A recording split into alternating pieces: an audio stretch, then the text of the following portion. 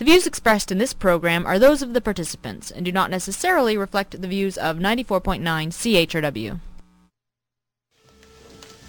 Now, getting back to what I was saying about us, the Quandros, being liberals, I meant that we're liberals in the same tradition as the president. Did I tell you we voted for him? Yes. When I say liberal, of course, I don't mean left-wingers or anything like that. I mean, you know, we're for civil rights. Yes. Sit down. The Bullocks, next door, real right-wingers. American flag up every day. Real fascists. Ought to be gassed. You know the type. Oh, yes. Brother, the fight they put up. That I told them. These are liberal times. Hey, Dad, you want the Magnum 357 in the house? Darn it, Bing, I told you not to play around with my guns. No, I do not want that in the house. That is my car gun. My house gun is already in the house. Now put that right back in the glove compartment, and don't let me catch you fooling with my guns again. I'm sorry, Dad.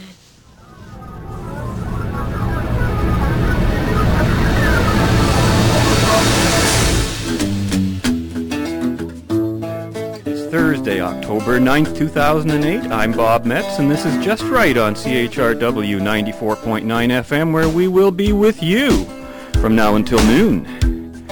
No, not right wing, just right. Fade into color, and color into black and white. Under the bedclothes, everything will be alright. And welcome to the show today, the last show before the Canadian election, so certainly we'll be looking at the election before we finish off the show later on today. And of course we'll be talking about what's happening in the markets again. Two subjects we dealt with on two past shows, but I think it's time to do a few more commentaries on them. But in addition to that, we want to talk about everything you wanted to know about sex show licensing in London, Ontario, and we also want to talk about school boards and guns. But first, my apology to those of you who tuned in to see me on Tuesday's CTS broadcast of Viewpoints on television. The show's host, Christine Williams, wasn't apparently feeling well that day, and I've now been rescheduled to October 28th.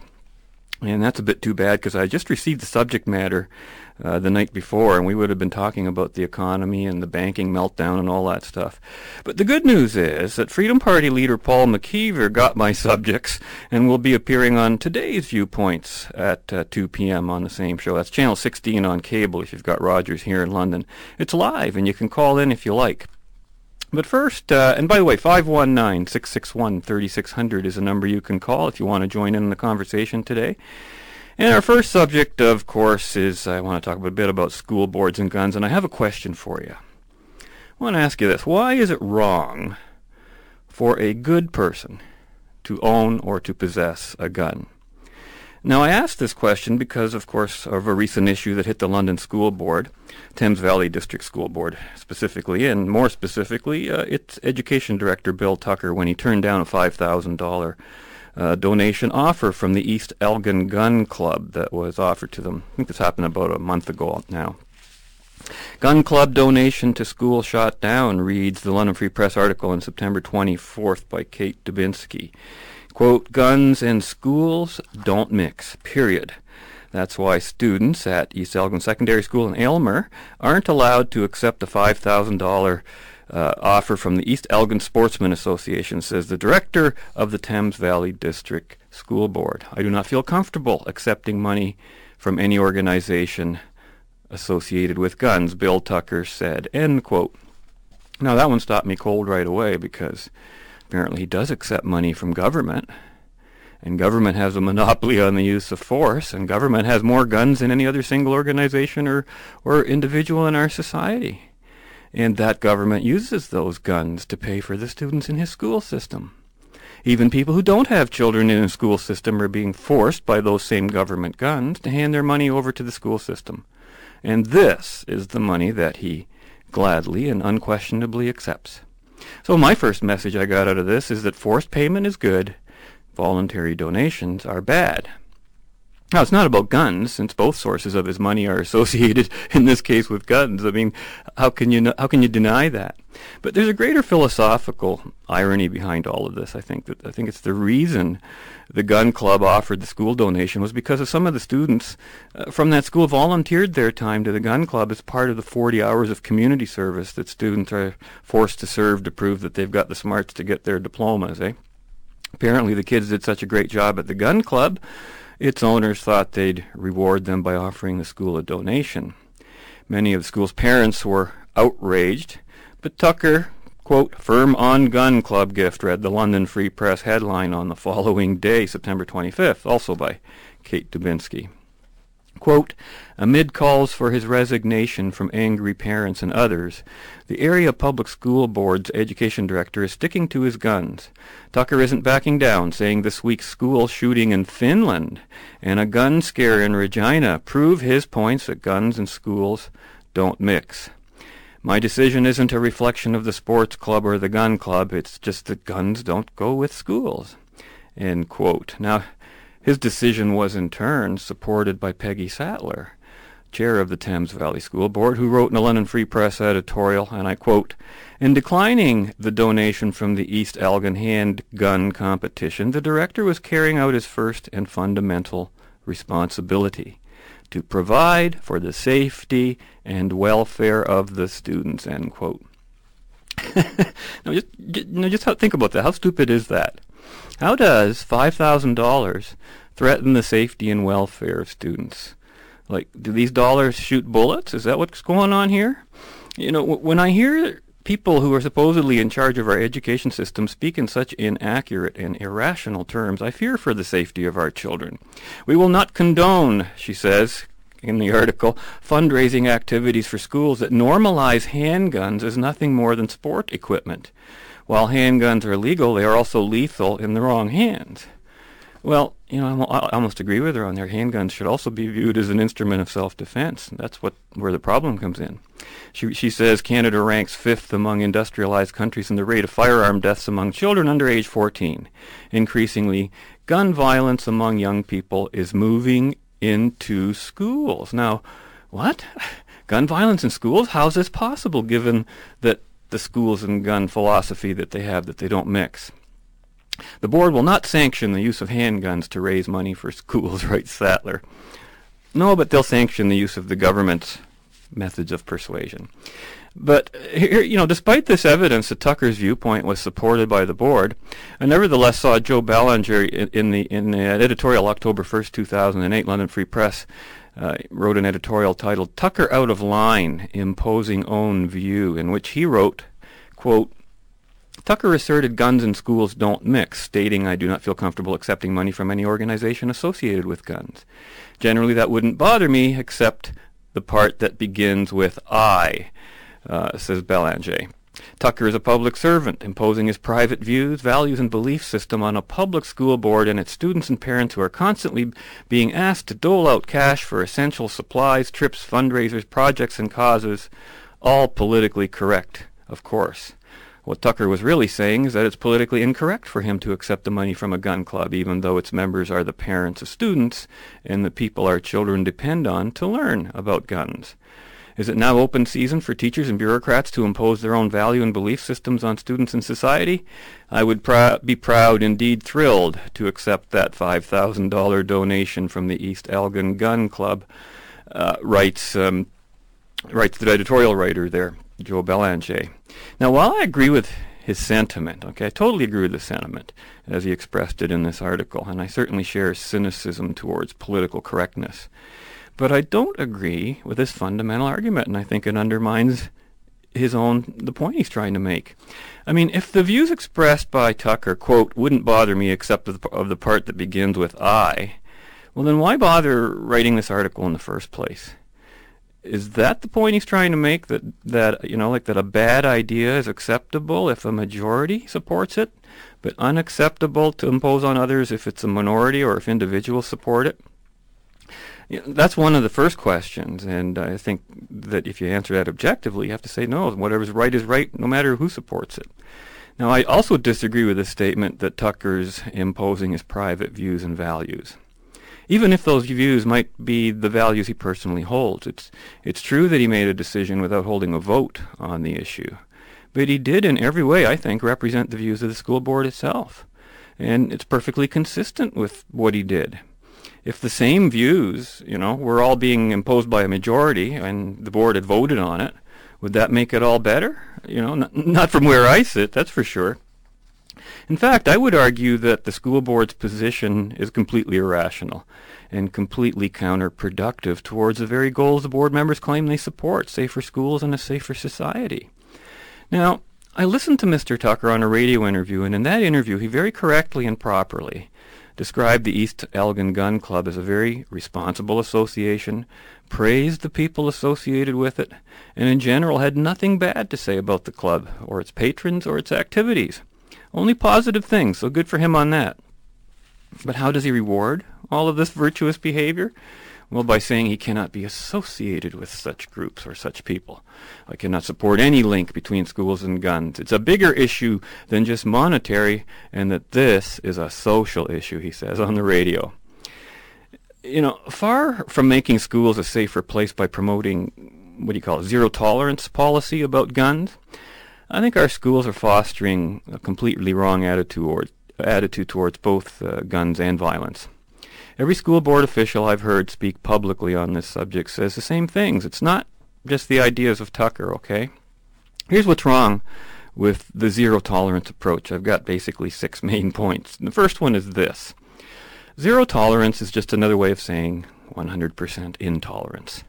And this leaves no room for virtue, no room for reason, no room for justice, okay? It's just 100% intolerance. Screw you, that's it, done. Those are two of the things that you'll end up getting zero of if you go with zero tolerance. The second thing is that this whole no guns attitude is psychologically destructive. And it equates good with evil by blaming all evil actions, but interestingly enough, never the good ones, think about that, on an object. Be it a gun or a book or a TV show or a video game, all the ridiculous things that they try to tell us are the things that cause us to act the way we act. So this teaches kids that they're not responsible for their own actions, doesn't it? And that when things go wrong, you can always blame something else. I did that because the gun was available to me. I decided to blow up that whatever because I watched it on a video game or whatever. It's absurd. And to even accept such reasoning is to divorce responsibility from the individual. And the third thing is that this whole argument that a society, quote, without guns, end quote, is safer than one in which gun ownership is legally permitted is factually and statistically false. It just ain't so, folks. Never has been, never will be. I've been watching this issue for 25 years. By the way, I don't own a gun, never have owned a gun. I think I have a right to own one, but I don't have a need for one. And when I was a kid, I used to shoot around with pellet guns and never had any untoward incidents occur.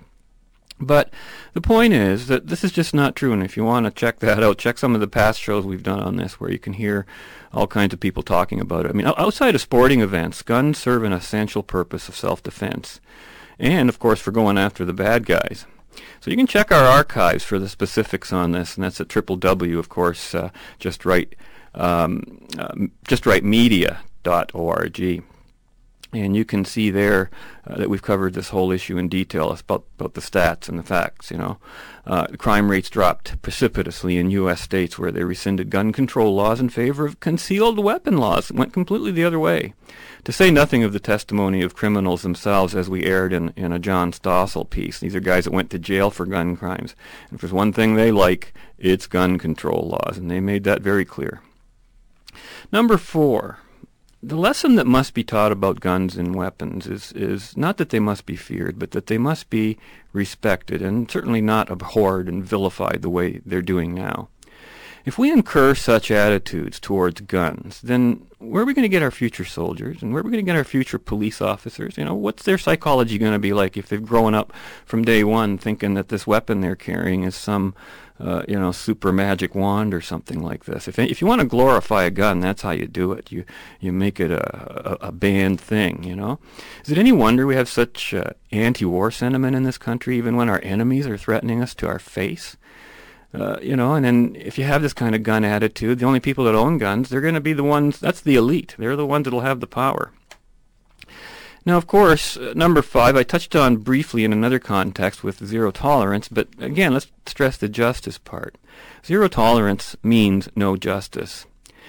We have to punish a good person along with the bad person, and the lesson learned is that morality doesn't matter, that good character and behavior don't matter, only being politically correct matters.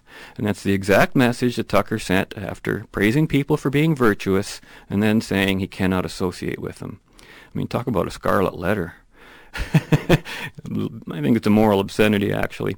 Also, zero tolerance, my 6th point on guns, also fails to make a distinction between the initiation of force and the defensive use of force, once again equating good with evil.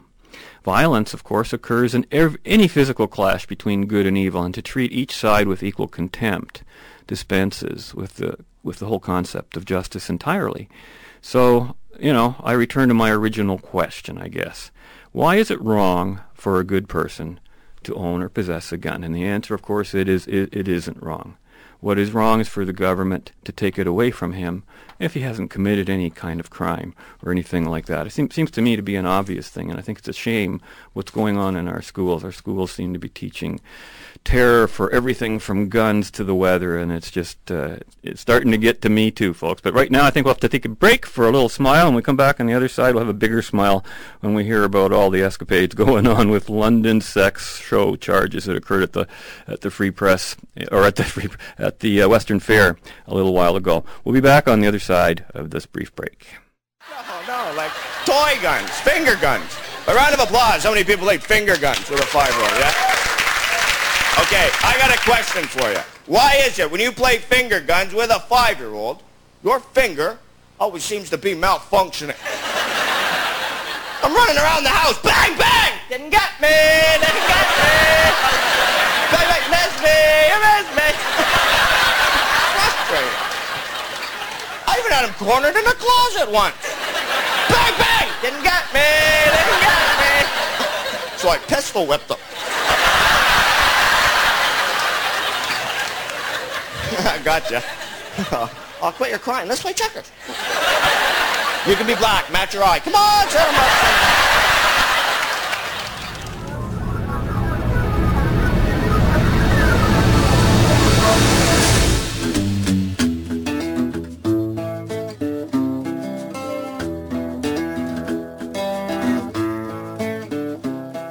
I just want to make something clear right from the get-go. I run a pretty clean show out here, not a lot of profanity or vulgarity. I do mention the word penis, though, but that's as far as it goes. Good, that sounds good. All right, so who'd like to see my penis by round of applause? How many people?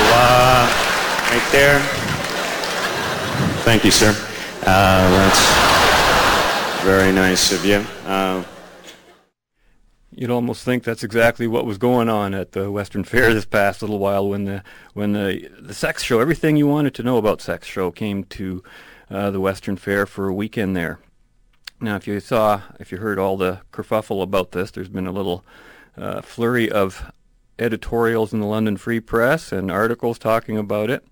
And, of course, behind the whole issue and the complaint and the potential charges is none other than the infamous Megan Walker, who has been London's anti-sex crusader for quite a while. And I've talked about her on this show before. And, of course, she used to be the co-host on CJBK's open line show in the morning for quite a few years with her husband, Morris Delacosta. And I used to be a regular caller into the show. So we got to know each other quite well over the years. And this was a subject we discussed one-on-one, and I used to wonder at her strangely, almost seemed like a right-wing attitude towards sex, not the left-wing attitude that you usually associate. But she was on that station again the other day, and I just couldn't believe what she had said in an interview with Shauna Ray on the CJBK. I think this was yesterday or the day before. And it was just stunning. Every sentence told a story.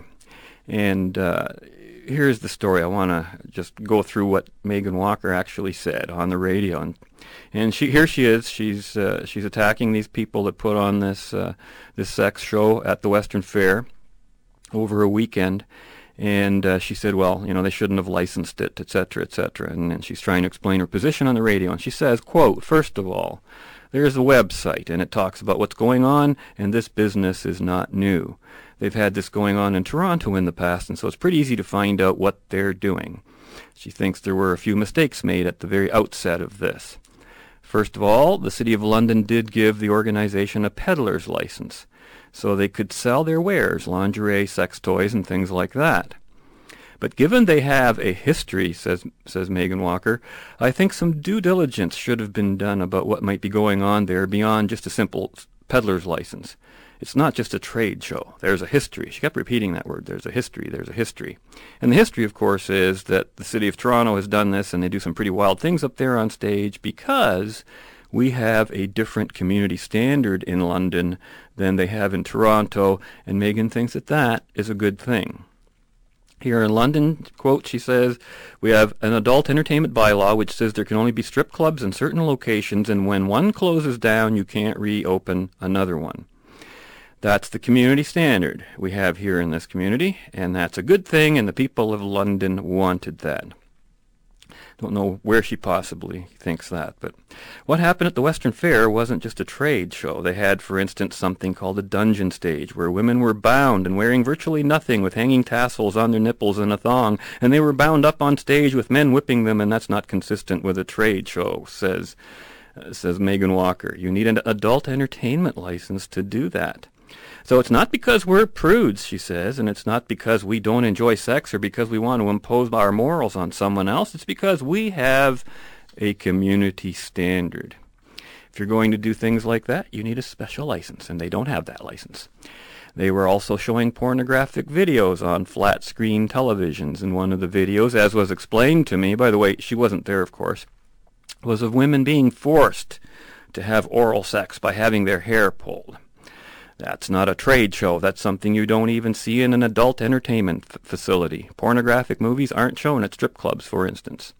They had another show where they called people up from the audience and asked them to simulate their favorite sex positions. Not naked, but they were given a blow-up doll. Like, these aren't things you would normally see at a trade show, she says. I don't know about you, but every trade show I've been to has people demonstrating the product, sometimes in entertaining ways, but I'm sure we don't insist on their getting an entertainment license to be able to tell us jokes and demonstrate how sharp the knife cuts, although that could be under a restricted weapon thing by now, who knows. But she also says that there were allegations given to us that men were masturbating publicly, so these are serious concerns that need to be addressed, she said.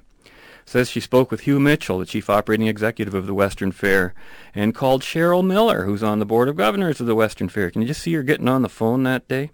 And discuss this with her. She was as appalled as I was. Yeah, the two of them are always appalled together on these things. I work in a business where women are violated, says Megan Walker, although I'm sure she didn't mean it to sound like that. I work in a business where women are violated. Is that your business? No, it's not, of course. I don't want to go and see women violated. My colleague Kate Wiggins from Women's Community House also received complaints. Both of us called the police. There's the confession. I was reading in the paper that they weren't sure who actually did the calling and that there were rumors, but she confessed right on the air. It was Megan Walker. She did it. And I guess Kate Wiggins, the same duo, and also called Hugh Mitchell, also called Gary McRae from the Western Fair Association, and spoke to Cheryl Miller. My job is not to investigate, says Walker. My job is to take in a complaint and advise people as to what I've heard and leave the investigating to them. When people say to me that it's their choice to be there, I don't believe that either. Now here's where it gets real interesting. Quote, women don't choose. Oftentimes, women are forced into professions that they have no choice. Their choice is to feed their families or have their families go hungry. That's not a choice. Now, does that choice not exist, whether there's a trade show there or not? How does that change anything with regard to that? I don't get the connection. So if people want to learn, this is her talking again, about how to have kinky sex, I don't think they should be learning at a family events building in the City of London, which is unlicensed to teach them that. Now, you need a teacher's license, okay? I mean, they had seminars where they were teaching people things which are not appropriate to be taught in a family events building without a license.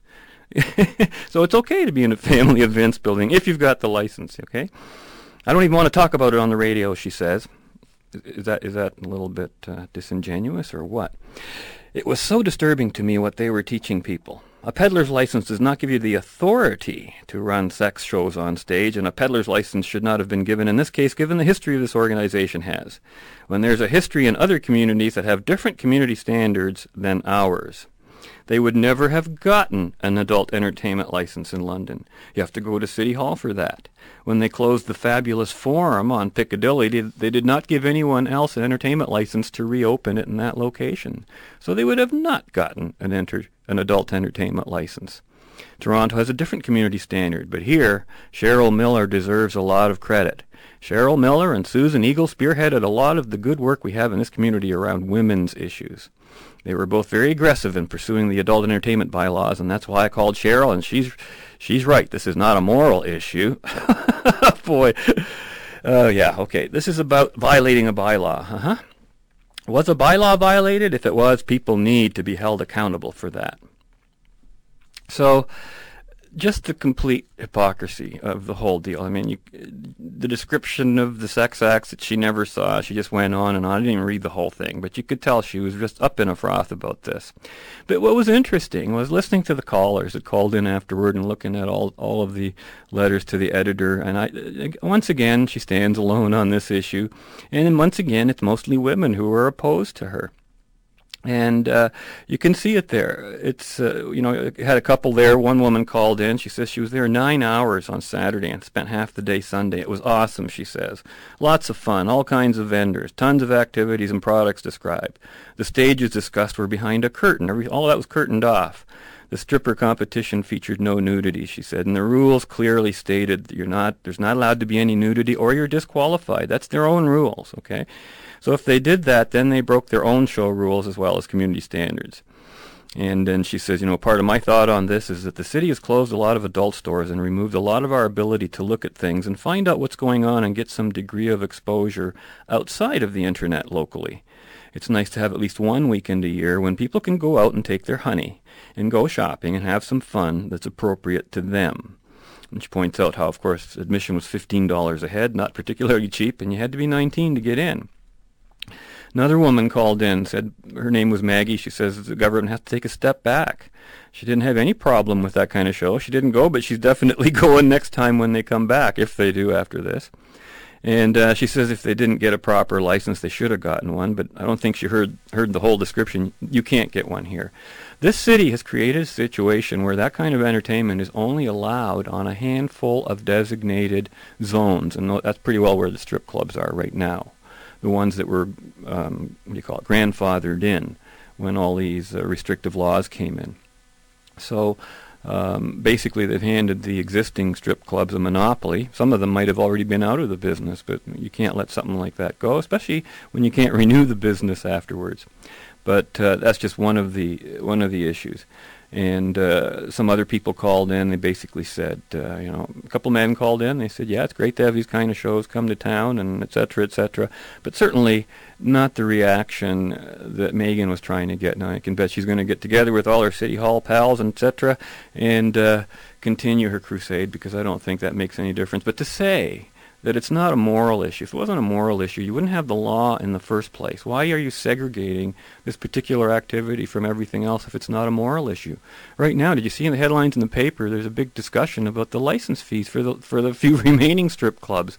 They've gone from a paltry next to nothing. Now they want $7,500 a year just for a license to operate.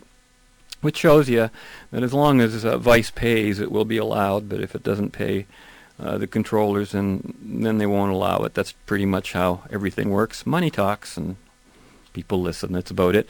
Hang in here now. We're going to take a break right now, and when we come back on the other side of these very important ads, we're also going to be talking about global markets, the economy, the meltdown, what's going on, and the election as well, because the two of them kind of go hand in hand right now.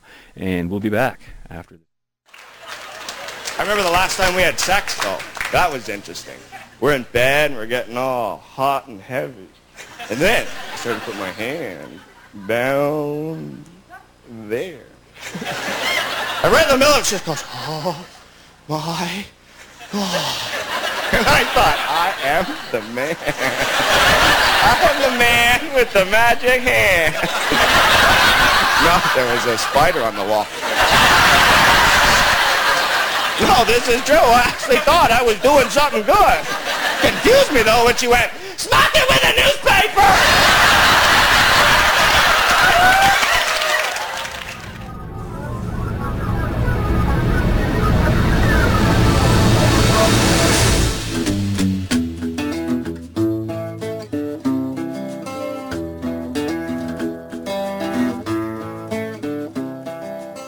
The ethics of social service, the ethics of self-sacrifice is what is destroying the world today. Who is supposed to sacrifice and to whom, according to the conventional theories that we hear everywhere? Are the incompetent supposed to sacrifice to the able?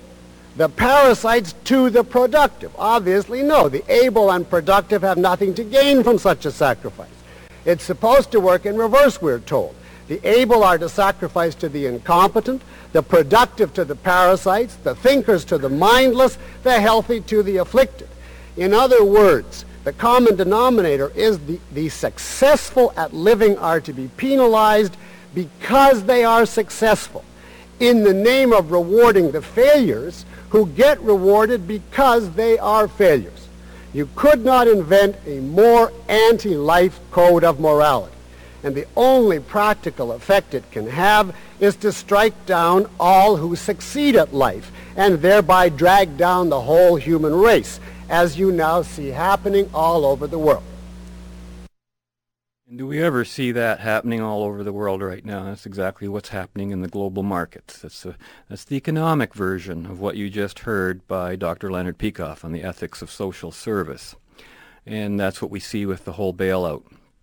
You know, when I last discussed this so-called bailout in the U.S., it was only a day or two before the first attempt to get the legislation passed was going to be tried. And that was just 2 weeks ago. And of course, to everyone's surprise, the first bailout attempt failed to go through. And much to my surprise, I remember on CNN I saw Lou Dobbs say something that I actually agreed with, which was a total first. He actually saw the failure of the bailout as a victory for the people, quote, against the corporate elite, because the bailout would otherwise have, quote, destroyed free enterprise. Now, I got to tell you, every time I've seen Lou Dobbs, he's anything but free enterprise, and I've watched him rail against so-called unfair trade practices, against the injustice of the U.S. trading with poor nations who don't pay their labor what we pay ours, and on and on. He's always talking against free enterprise when it comes to a lot of international issues. But it's interesting that he saw the bailout failure, the first one, as a victory for the people. When here in Canada, our left-wing politicians are all arguing that because the government is about people, it should do something and start the bailout process. Unfortunately, of course, both motivations come not from a respect for freedom and free enterprise, but because of a mutual contempt towards corporations and the corporate elite, who may well share some of the guilt here, don't get me wrong. But that's really what drives them. Remember, big business and free enterprise are two different things. You have big businesses in all types of economies, mixed economies, controlled economies, and free economies. That's not the issue. The issue of free enterprise is whether you're allowed to enter a particular market. Now, of course, by the way, 519-661-3600, the number to call if you've got any comments to add. I was looking at some of the articles that I was given last week or just a couple days ago when I was supposed to appear on the CTS program, and we were talking about the same thing. Notice some of the articles they sent. This was more on the scene of what's going on outside of North America, in Europe and stuff. And I see in Rome that the German government lent them somewhere $774 billion Canadian to bail out the country's second biggest commercial mortgage lender, which they all promised to guarantee all bank deposits.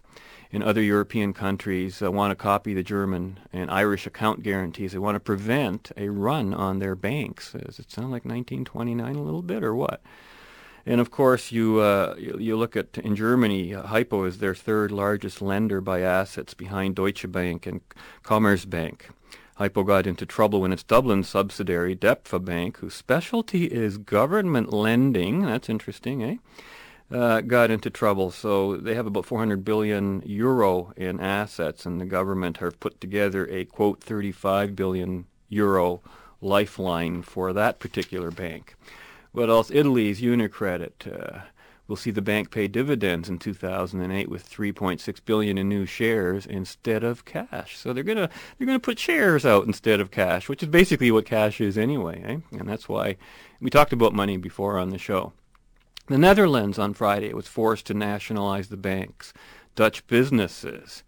And what's interesting, of course, the article concludes by saying it's an open question whether efforts to protect Europe's banks will work. That's for sure. It sure is an open question because I don't think it will. I don't think you can give a blood transfusion to a dead patient. But maybe that's where the prognosis is different. Is the patient dead? I don't think you should be throwing good money after bad money. But obviously everyone thought something could be done. No one was happy with it, interestingly enough. Now, since the bailout legislation was passed in the U.S., I heard several commentators and financial advisors say that even though the credit market continued to collapse and the stock market fell, but thanks to the bailout, things would have been a lot worse otherwise. What I want to know is how can they possibly know that? How do you know that? I mean, we can't do a Star Trek here and go back in time and then play it over, and this time we won't give them a bailout and see what happens. How do you know? Surely this is an argument of faith because of the bailout things aren't as bad as they otherwise would have been. What evidence can you possibly have to support that view? And I got to tell you, I cannot recall a single incident of a mass-scale global financial crisis in which governments were not very actively involved from the beginning to the end. We've never had laissez-faire, so how come everybody's so sure it won't work? How come they're all so afraid of it? Because they know that laissez-faire will take away their power. That's what they're afraid of. And of course, when they say laissez-faire doesn't work, the first question to ask is, work at what? Work at doing what? For sure, laissez-faire will not bail out market losers, which of course is the real problem that's being saved by the bailouts. Remember, a free market simply means a market in which individuals are free to buy or not buy the products and services of their choice. Doesn't mean there's no rules. Matter of fact, there's very strict market rules. Any other kind of market is one in which consumers are forced to buy a product not of their choice. So when you look at a free market, you can't say, well, this is something we're going to promise in the future. The free market is both the means and the ends. Once you have it, you're done.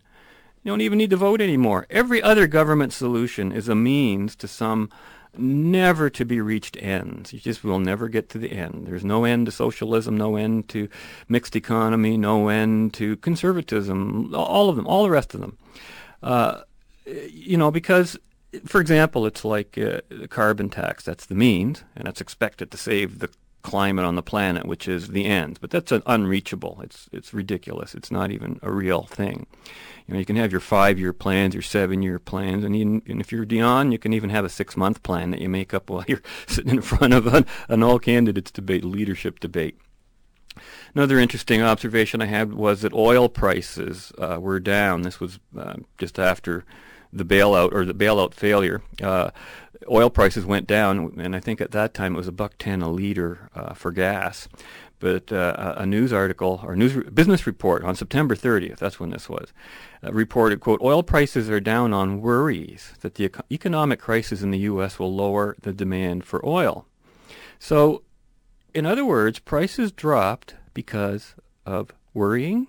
What's the other word for that? Speculation, maybe? So how come nobody complains about the mechanism of the marketplace when it causes prices to drop? But everyone complains about the same mechanism when prices rise. The answer? Greed. Except the greedy will call you greedy even if you don't want to take money from anybody, but just keep your own money, which is basically the moral policy of all the left-wing parties. They want to take the other guy's money. And of course, oil prices dropping also cause another chain effect, and that's they cause the stock market to go down because a lot of oil stocks make up a large part of the stock trading. It also goes to show, as I've tried repeatedly in the past to stress, how much inflation of the credit market and hence the money supply has caused the price of gas at the pumps to go up. If you got more dollars chasing the same number or fewer liters and gallons of gas, you're going to have higher prices. And if you've got fewer dollars, which is what happened when the market went down, the price dropped. And that's now when they pump the market full of all this, cash they're going to print, the price has to go up because you got more dollars chasing the same amount of goods. And the danger in this, of course, is people don't understand that. They'll blame the businesses. Everything's going to go up. Natural gas is going up by 10%. We just got an announcement. That, again, is part of the dollar actually going down in value. So, that's something you have to certainly take into consideration. More dollars chasing the same number of fewer goods. To say nothing, of course, of what's happened to housing prices in the States, which, of course, is where the bubble had to burst first. So I'm going to take a quick break, come back after this break and talk about the election and how it relates to this whole economic mess. And the first person you're going to hear right now, again, is Milton Friedman talking about the Keynesian approach to government and the economy, which, of course, is what 4 of the parties are more or less advocating right now. Here's Milton Friedman. In America, the new Roosevelt administration adopted the Keynesian approach. It authorized massive spending on government projects. It involved government increasingly in the running of the economy. It developed programs designed to provide security for every individual. In England, too, the idea that only government could bolster the economy was firmly established, as this film of the time makes clear. With the assistance of the national government, work was restarted on the Great Cunarder 534, and we all hope that this is a prelude to a period of increasing prosperity in the industry. Exports of cotton goods to India have increased, and as a result of the quota system in the colonies, which the national government introduced in order to diminish the dangers of Japanese competition, exports of cotton goods to those colonies have been more than doubled. One of the most important contributions which the national government has made towards the improvement of social conditions has been a housing campaign without parallel in our history. Though some of these measures may have been useful, and indeed needed during the Depression years, the lengths to which they have since been carried would have horrified Keynes. Keynes died in 1946. I have always regarded it as a tragedy that he did not live another decade. He was the one man who had the standing, the personality, the force of character to persuade his disciples not to carry too far some ideas which were good for the 1930s, but which did not apply in the post-war situation. That he might have done so is suggested by an article he wrote just before his death, the last article he ever wrote, published after his death. In that article, he expressed strong reservations about the lengths to which some of his disciples had been carrying his ideas. If he had been able, if he had lived another decade, the post-war inflationary explosion might have been avoided.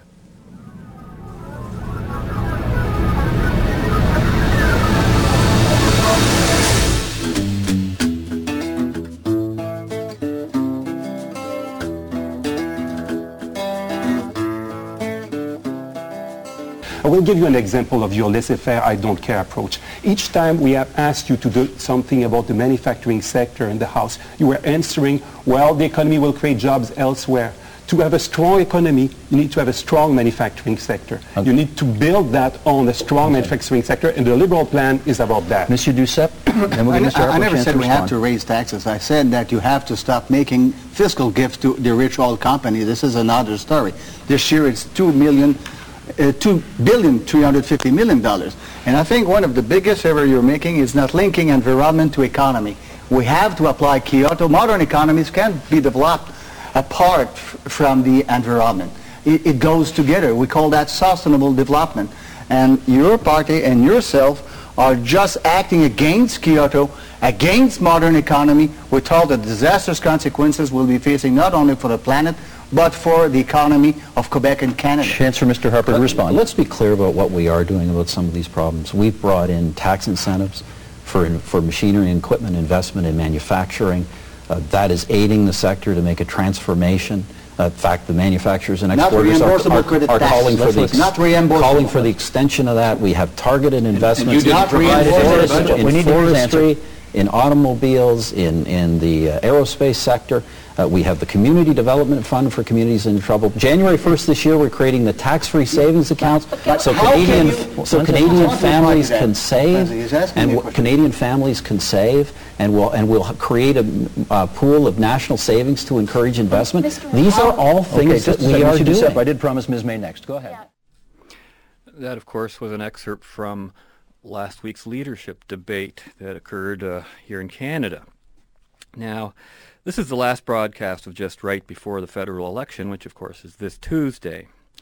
And Stephen Harper, despite assuring Canadians that their banking system is sound, which is perfectly true compared to a lot of the world's banking systems, and despite his don't panic attitude, which is also the right thing to do, he's nevertheless apparently suffering losses in the polls, although I have some doubts about that, but let's assume that they're correct. One of the things that might mess that up is that we've already had some advance voting days, and that might change some of the poll results, but that's a long story. But if it's true that these polls are going down the way they're suggesting, why might that be happening? And I think it's largely, at least the way the other side is expressing it, because Harper himself isn't expressing enough altruism for the other parties, which of course is the very thing that got us all in this trouble in the first place. And not only do the other parties not have any solutions themselves, but the things they're considering will hurt and not help even the people that they're pretending to care about. What they really care about, of course, is getting elected, and they'll say anything, no matter how unreal, to get elected. I'm not the most emotionally expressive guy, says Harper. The main thing a government has to do at a time like this is don't panic. And, aloofness, lack of caring is all the things that were levied at Harper for saying things like that. When Harper probably cares more about the average guy than the rest of them combined. Do you really believe that Dion, Layton, Mayor, Duceppe actually care about you? Really? Oh, man, shame on you if you do. I recommend anyone who believes that not to vote, please. All of the green-red parties, if you want to go green, the best choice is red, proudly boasts Liberal candidate Jackie Gauthier, London Fanshawe, Liberal candidate. All of them insist that Harper has too much of a, quote, laissez-faire attitude, while, of course, Harper insists he's not laissez-faire. And once again, the other parties are wrong, and Harper's right. He is not laissez-faire. Okay, let's not even suggest he is, and that's his greatest weakness. I'm going to tell you that right now. It's not that he's not emotional enough. It's that he's unwilling, or perhaps unable, maybe both, to defend free markets and capitalism, which is why people like myself and Ayn Rand and a whole host of true free marketers have always found conservatives, as a rule, to be the worst enemies of freedom, because, they're associated with freedom. They're associated with free markets and capitalism, even though they never practice it, unfortunately. And certainly they don't know how to promote it or even get excited about it. So Liberals, New Democrats, Greens, and the Bloc are all explicitly anti-freedom and pro-government intervention all the way. They want high taxes. They want to ban anything they can touch. They're totally anti-business and profoundly anti-capitalist. And, from my point of view, to me, that's all evil stuff. They're pure evil, okay? And they're proud of it because they lie and BS their way through policies. I've never seen an election like this, I got to tell you. They just make it up on the run, and their policies are always explicitly socialist or fascist. There's just no in-between there. That's it. It's always easy to say you're going to steal from your neighbor and give his money to someone else. That's the political law of the jungle, if you will, using raw force against people in an otherwise consensual marketplace, at least to the extent that it is a free market. Now, former Liberal leader Paul Martin was in town the other day preaching his party's pure poison of government altruism. Quote, governments are about people. Helping people is what government is for, end quote. And then he said that the government should invest, quote, in research, and how this qualifies for short-term aid, I don't get, and in areas of great productivity, and that we should help manufacturers with designated programs. No hands off, he says, with respect to the government's role in the economy. You couldn't get it more clear. You vote for these guys, you know what you're going to get, okay? Now, this utterly meaningless and mindless statement strikes at the heart of everything that's wrong with our governments today. Listen closely to the promises of all the other parties, except the Conservatives. Their political weaknesses are unique. But listen to them. Are they running for government, or are they running for an insurance company executive position? They all seem to think, I never heard any of them talk about a government function. They all seem to think that government is one big insurance company, actually designed to protect us from the marketplace, which of course is us. That's us. We're the marketplace. We're the individuals. And they believe that, in wealth redistribution, which is a euphemism for rob Peter to pay Paul, and of course they only focus on Paul when most of us are named Peter. A government big enough to give you everything you want is also big enough to take away everything you have, Ronald Reagan used to say. Unfortunately, what he preached, Republicans do not practice, but they all think that they're running an insurance company, and the great irony is that the hand of justice has, delivered unto them, is that they're now literally running insurance companies and banks, all destined to fail for the very reason that they are not sound, meaning not built on the principles of a free market. That's what makes a bank sound. That's what makes money sound. The power of your dollar, that power, what gives it purchasing power? It is free will. If you can't spend your money where your will demands that you spend it, then that money is worthless to you. Somebody taking that cash from you and spending it on something that you don't want or need is as good as burning it, even though there may be something of value created, of a lesser value on the other end. But it's not about a free market. So basically, we're all being asked to invest in failure, rewarding the losers and punishing the winners, and that is pure altruism in action, and the whole concept that you heard Leonard Peikoff talk about at the opening, the whole idea of community service. That's what we're doing here. We're going to all bail out the banks. That's our service. Government's supposed to be an instrument of justice, not social justice, which is insurance company thinking.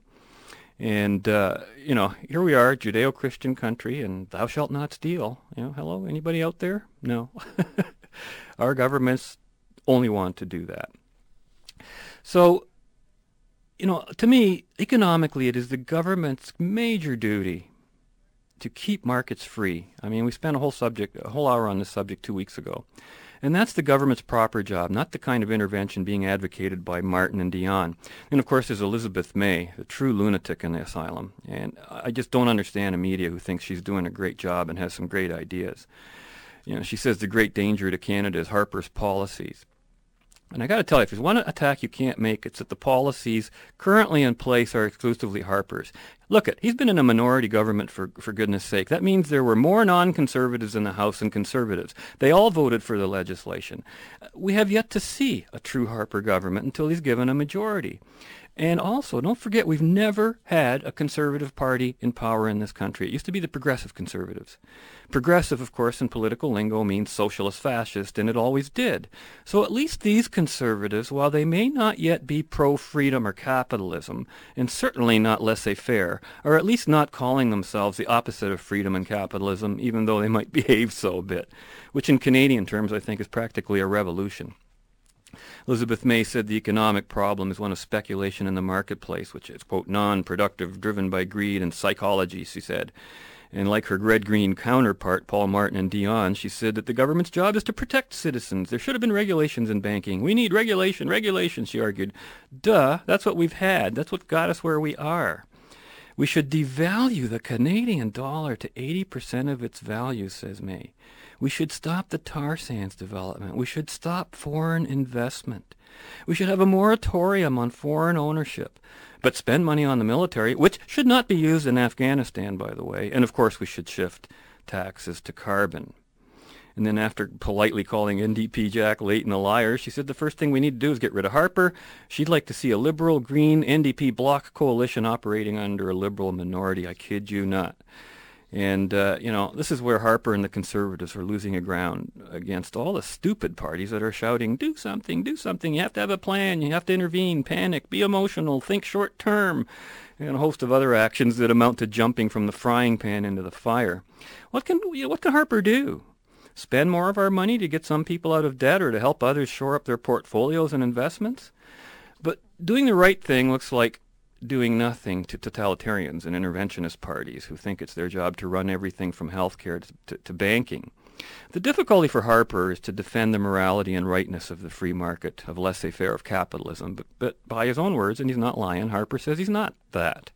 So the problem is that, when they do defend the proper principles of freedom, it becomes instantly obvious that their policies aren't quite consistent with those principles. So given his position between this rock and a hard place, keeping cool, calm, assuring, and in control about the only thing he can do, only role he can play, trying to reason with the unreasonable is a losing game during a 6-week political election. And that's why, despite whatever criticisms I have for the Conservatives, I still like the open line caller who said he's voting Conservative because they're the only adults in the room. But I'll tell you, that's pretty well where it's at. My time is running out, so I just want to conclude by saying, we live in an age where there are politicians who actually believe they have the power over both the economy and the weather. I don't think I've seen politics sink to a lower and moral intellectual rung. And at least Harper and the Conservatives have demonstrated that they're above that rabble. So if you can't bring yourself to vote for Harper, then don't. But shame on you if you vote for any of the other parties, please. It seems unconscionable to me. And anyone who's switching their vote because of the weak stock market behavior is beyond rescue. You shouldn't even be voting. Stay at home. Watch reality TV. But the next thing you should do is make sure you come back next week when we will be returning and we'll continue our journey in the right direction. I hope you'll be with us. Until then, be right, act right, think right, and vote right. We'll see you then. Take care. To color, and color into black and white. Under the bedclothes, everything will be alright. There's more people here than at our usual elections we have in this country. Actually, a lot of comedians talk about Quebec leaving. I don't do a lot of material about Quebec separating for the simple fact that Quebec's not going anywhere. Quebec leaving Canada is like a 5-year-old running away from home. It isn't gonna happen, okay? It's like, we're gonna go now. It's supper time. We're back, And the simple reason why Quebec will never leave is the simple fact the Hells Angels will not let them, okay?